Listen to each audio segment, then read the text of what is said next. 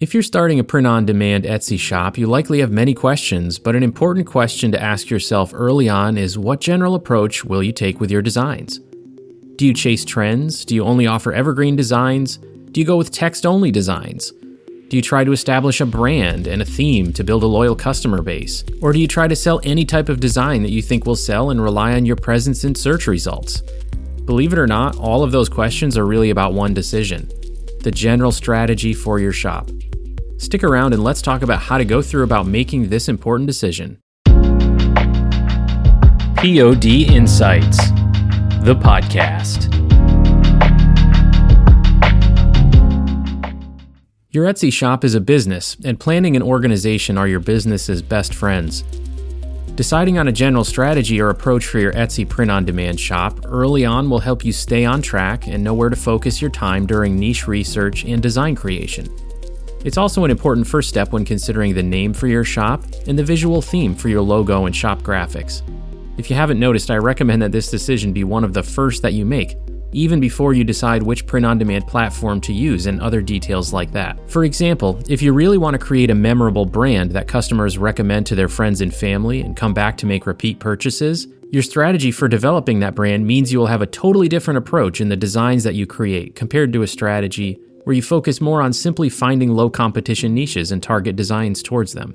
If you start creating a shop with a variety of different designs and then a few months later you decide you really want to create a brand identity with a consistent theme, you either have to start over with a new shop or consider taking down your existing listings. This is why it's important to decide on a strategy early. Now there's one disclaimer I want to put out there, and that's that there's nothing wrong with having multiple Etsy shops. You can create a new Etsy account to open another shop anytime you want.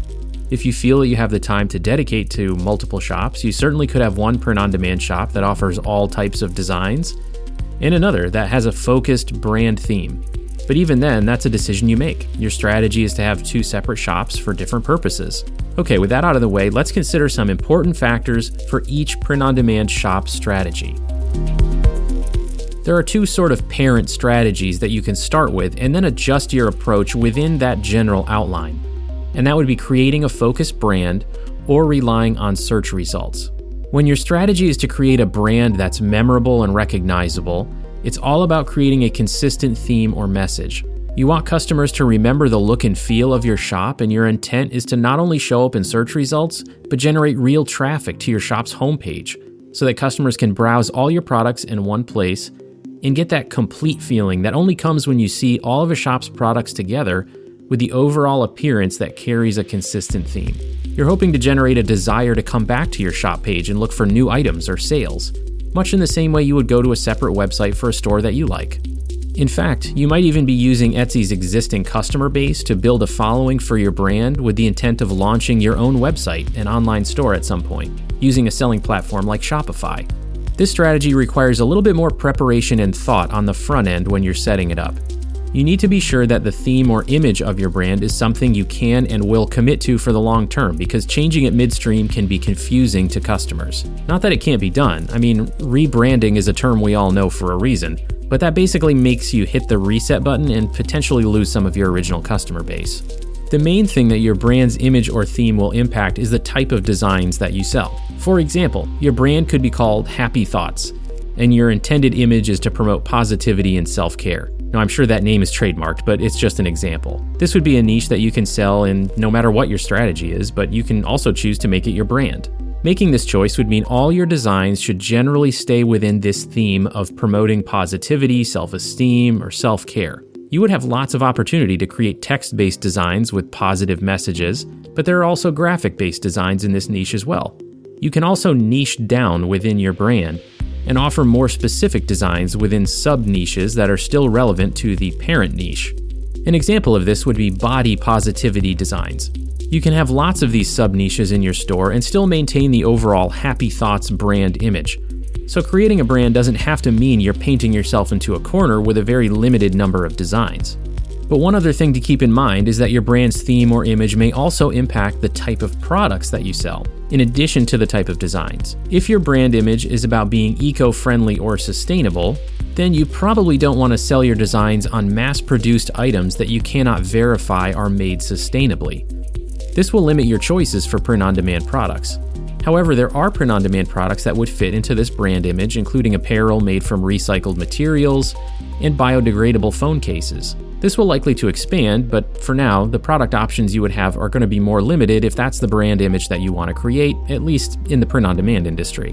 One last aspect of this strategy that I want to point out is that because you're hoping to generate return customers who recognize your brand and focus less on casting a wide net in search results, you will need to put a considerable amount of effort into marketing and raising awareness of your brand. This means things like creating social media accounts for your brand, which honestly you should do anyway, as well as creating email marketing campaigns to your mailing list and taking time to create content and interact with your customers through these channels. This is still valuable for other strategies, but it's critical when trying to build a brand because you want to cultivate a following rather than waiting for customers to find you via search results. If you do plan to launch your own website for your brand at some point down the road, practicing these things while you're selling on Etsy will serve you well because marketing becomes even more critical when you don't have existing traffic and have to generate your own. Alright, so that's some general principles of building your own brand image through your Etsy print-on-demand shop. Now let's talk about the other main or parent strategy, and that's relying on search results. With this strategy, you're not concerned about consistency between your designs or even the products that you're offering in your shop. Now, this may sound like you have no real plan, but actually your plan is to take your designs wherever you see sales opportunities. So if one day you find some niche opportunities for, say, Mother's Day themed designs, you may create several products related to that for a few days or a couple of weeks. And then a day later or a week later, you may be creating designs for something totally unrelated. The assumption you're making is that customers are primarily finding your listings through specific search results, not by knowing the name of your shop and browsing your whole catalog from your shop page. This approach is more focused on maximizing sales volume over the creative aspect of making designs. You can still make original artwork that looks great if you are a designer or an artist, but you would need to be more flexible about what you're actually making and be willing to make designs that you may find boring or unappealing if the sales opportunity is there. Of course, you may still avoid certain niches that you don't want to get into because that's 100% your decision. For example, if you prefer not to go into political designs, that's your choice, and there's absolutely nothing wrong with that. One reason this type of strategy can work is that your print-on-demand shop will be viewed differently than some other Etsy shops. There are many sellers on Etsy that make truly unique handmade items that you simply cannot get from any other seller. For example, someone who makes one-of-a-kind handmade wooden furniture. If a friend or family member asks, "Where did you get that table?" you would probably want to tell them the exact seller because nobody else is going to make it exactly the same way. However, if your friend asks, "Where did you get that t-shirt?" most people are just going to say, "I got it on Etsy." Because the truth is there are thousands of other t-shirt sellers on Etsy and there can be several offering very similar designs. Now that's not so great if you're trying to generate a loyal customer base, unless you're truly making one-of-a-kind designs, because that is possible. But you will still be making sales with this strategy based on your search rankings regardless, and that's the whole point. So with this strategy, you need to be very good at identifying niches with low to moderate competition and be effective with your keyword research for title and tags so your listings are going to be presented to customers who are searching for exactly what you're offering. If you can do that effectively, then customers don't need to remember your shop name because you'll always be there in the search results. At least that's your goal. It's an added bonus if and when you do get organic referrals from past customers or repeat purchases. That's just not the primary way that you're depending on making sales. Also, I just want to point out, I'm not saying that keyword research is not important when you're building a brand, because it absolutely is, because you still want to be found through search results. I'm just saying that becomes your primary concern when your strategy is to be found through search results. Now, you can still present a vague or general theme in your shop's appearance with this strategy. For example, your shop name could be something like Smile Designs, because a lot of your designs may be intended to make people laugh or generate positive thoughts. You don't have to stay completely within the confines of that definition with all your designs, but it lets customers know what your general intent is and gives you a starting point for creating consistent shop graphics and promotional content. This is my Etsy shop strategy for a couple of reasons. I have nothing against the strategy of building a brand. I just find the search results-based strategy a little easier to manage. For one, I'm not scrutinizing every design I make to try to keep it within a certain theme. I just target a niche and make designs that I think will sell without really much more additional thought than that. Second, there are always new sales opportunities, and if I'm having slowing sales, I can try targeting new niches to increase my sales without worrying about it changing the image or message of my brand. Third, I truly believe that the way people shop online is only becoming more search-based versus catalog browsing-based. Consumers used to frequently go to big-name brands or department stores like JCPenney or Sears or Macy's, and they would browse the whole catalog looking for things they like. I'm talking about like the literal paper catalog you used to get in the mail from these companies. But in the last few decades, consumers are realizing more and more that they can pop a few words into a search field and more quickly see the things that may match what they're looking for. I'm not saying that browsing a whole store or catalog is dead by any means. I just think that there's more of a growth opportunity by focusing on your search results placement rather than the consistency of your shop, at least when it comes to a marketplace like Etsy or Amazon. If you do go with this strategy for your shop, you have sort of a sub-strategy decision to make as well. When you're open to creating new or different types of designs, you can pursue creating designs that reflect certain trends or the type of designs that have longer life cycles and could sell at any time of year. And we call those evergreen designs. First, let's consider chasing trends. So even if this is your sub-strategy within your Etsy shop, there are different ways to do it and different life cycles with different trends. Some trends are truly trending topics or things that come up in pop culture or on social media, but they die out quickly and rarely sell ever again.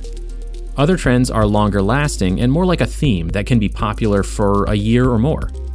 Let's consider both of these and where they might fit into your overall strategy. Trending topics for designs are things that pop up out of nowhere and may disappear quickly. And I actually have a story that I can give as an example of one of these.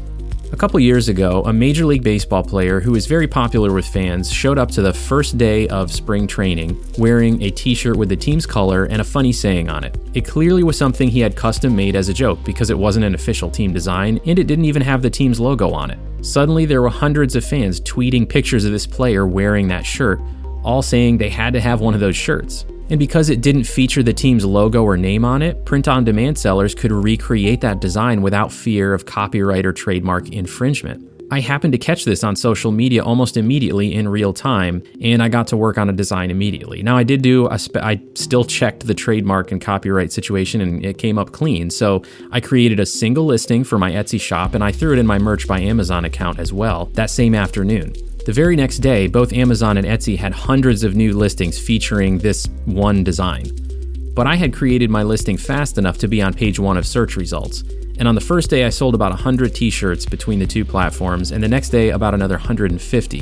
Then it started dying down a bit, and just 7 days later, I sold only 2 shirts. And I think I've maybe sold a total of 10 additional shirts with that design in the 2 years since that happened. It was a great feeling to make that many sales so quickly, but if you try to build your whole store around this strategy, you can see how it will quickly become kind of a tiring thing to keep chasing trends every day in hopes of hitting a few that work out. Oftentimes, you're not quite so lucky and you catch onto a trend a day too late or even an hour too late, and the first page of search results is already filled with designs that are selling and they all look the same, so you'll just be another one that doesn't get clicked on. But that doesn't mean you have to write off this strategy completely, so we'll come back to this in a few minutes. Another type of trend are those that are more of a theme for what might be in favor at a given point in time. This type of trend can range in life cycle anywhere from a month to a few years. They're less specific to one exact design, so there can be more room to create specific niches within the trend, so they can be terrific opportunities from a selling standpoint. A recent example of this trend would be in the United States, the general public have started to embrace mental health and positivity type messages more than ever in the last 2 to 3 years. It's now common to see people wearing t-shirts that have sayings on them like, "It's okay to not be okay," or "I am enough." This trend of being more open about self-care and mental health could continue for years or become less popular in a few months. But there's a huge opportunity with this type of trend because you can come up with your own message that nobody has put on a shirt before and start a whole new sub-niche. Or you can use an existing message with a new or different graphic theme to it to get into an existing sub-niche. As I mentioned earlier, this niche has enough opportunity that you could choose to build a whole brand around it if you prefer that strategy. Now let's consider evergreen designs. Evergreen designs are ones that can sell at any time of year and aren't tied to a trend. This doesn't mean they don't have a life cycle because anything can technically go out of style at a certain point, but there's definitely less of a risk of these types of design themes becoming unpopular overnight. Evergreen designs usually are not one specific design, but rather categories. For example, designs about coffee lovers are an evergreen niche. There's a wide variety of designs you can look into to check out competition levels, including funny coffee sayings, straightforward coffee graphic designs, text-based coffee designs, and more. These designs would appeal to buyers at any time of year for various reasons, whether it be buying for themselves or as a gift for someone. It's not tied to a specific trend, time of year, or holiday, so if you can create a coffee-themed design or a few coffee-themed designs in a lower competition sub-niche, you can expect to make at least a couple sales per month. Now, if you just heard me say a couple sales per month and you were like, hold on, how can I make real money on a couple sales per month? Well, you can't if you stop after making those few coffee-themed designs. The point of creating evergreen products is that you build a whole catalog of items, and each one, or most of them hopefully, sell a couple times per month. And once your catalog of items that sell 1 to 2 times per month is big enough, you have real sales volume that leads to consistent revenue and profits every month. Let's do a little quick math. If you create 100 listings and even just a third of them sell 2 times per month, that's 66 sales per month. Now, if you create 300 listings with the same ratio, that's 99 sales per month. If you can improve your sales ratio to 50% of your listings selling 2 times per month, you'll be up to 150 sales per month. And it keeps growing from there because the more listings you create, the more times you repeat the process of doing your niche research and keyword research and practice making great designs and great mock-ups, the better your sales ratio will be because you'll be making more effective listings. Now, I don't want anyone to misunderstand what I'm saying here, so let me just point out that getting to 100 or 200 sales per month is not going to make you a millionaire in the print-on-demand industry, at least not in a year or two. That's because print-on-demand profit margins are typically not huge. We're usually trying to get 30% profit margin on average, and we can occasionally get more than that for items like maybe mugs, but to keep your prices competitive on high-volume items like t-shirts, you may only get 25% profit margin. So selling 100 t-shirts may only make you $400 to $500 in profit. That is, unless you can tap into a niche that supports higher prices.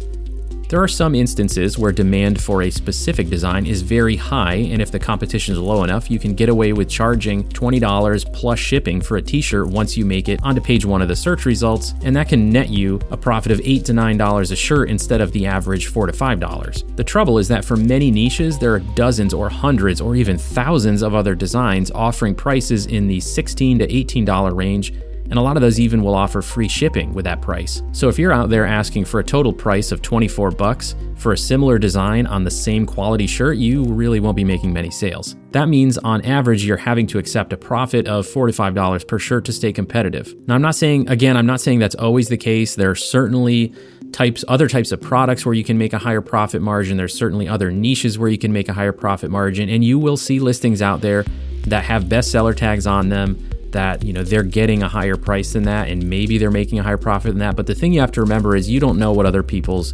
costs are, what their expenses are. So all you really know is what your costs and your expenses are. And I'm just saying that if you start with a target of 30% profit margin, you may have to accept a little less than that to get your price competitive enough to actually make sales, unless you're offering a truly unique design or unique product that doesn't have a lot of competition. The bottom line is that this approach with evergreens is about building up your catalog of consistent lower volume sellers over time until you have regular revenue and profits coming in. Print on demand is not an instant gratification business model no matter how you do it, but selling only evergreen designs is probably the tortoise in the race where chasing trends is the hare. Anyway, we got off track there with a whole discussion of profit margins, but it was somewhat relevant to point that out about this approach. Now, another example of an evergreen design category is one that offers the opportunity to create many slight variations of the same design. This type of design is very popular on programs like Merch by Amazon because you can upload a lot of them quickly, and they can also work in marketplaces like Etsy. Take an existing general niche like retro gaming. This would be designs that feature pixelated graphics or 80s or 90s style gaming images like an original Nintendo controller. Keep in mind you can't use any characters or specific names since they're subject to copyright and trademark limitations. Now you take a design like that and you apply some text that says something like leveled up to and then fill in the blank.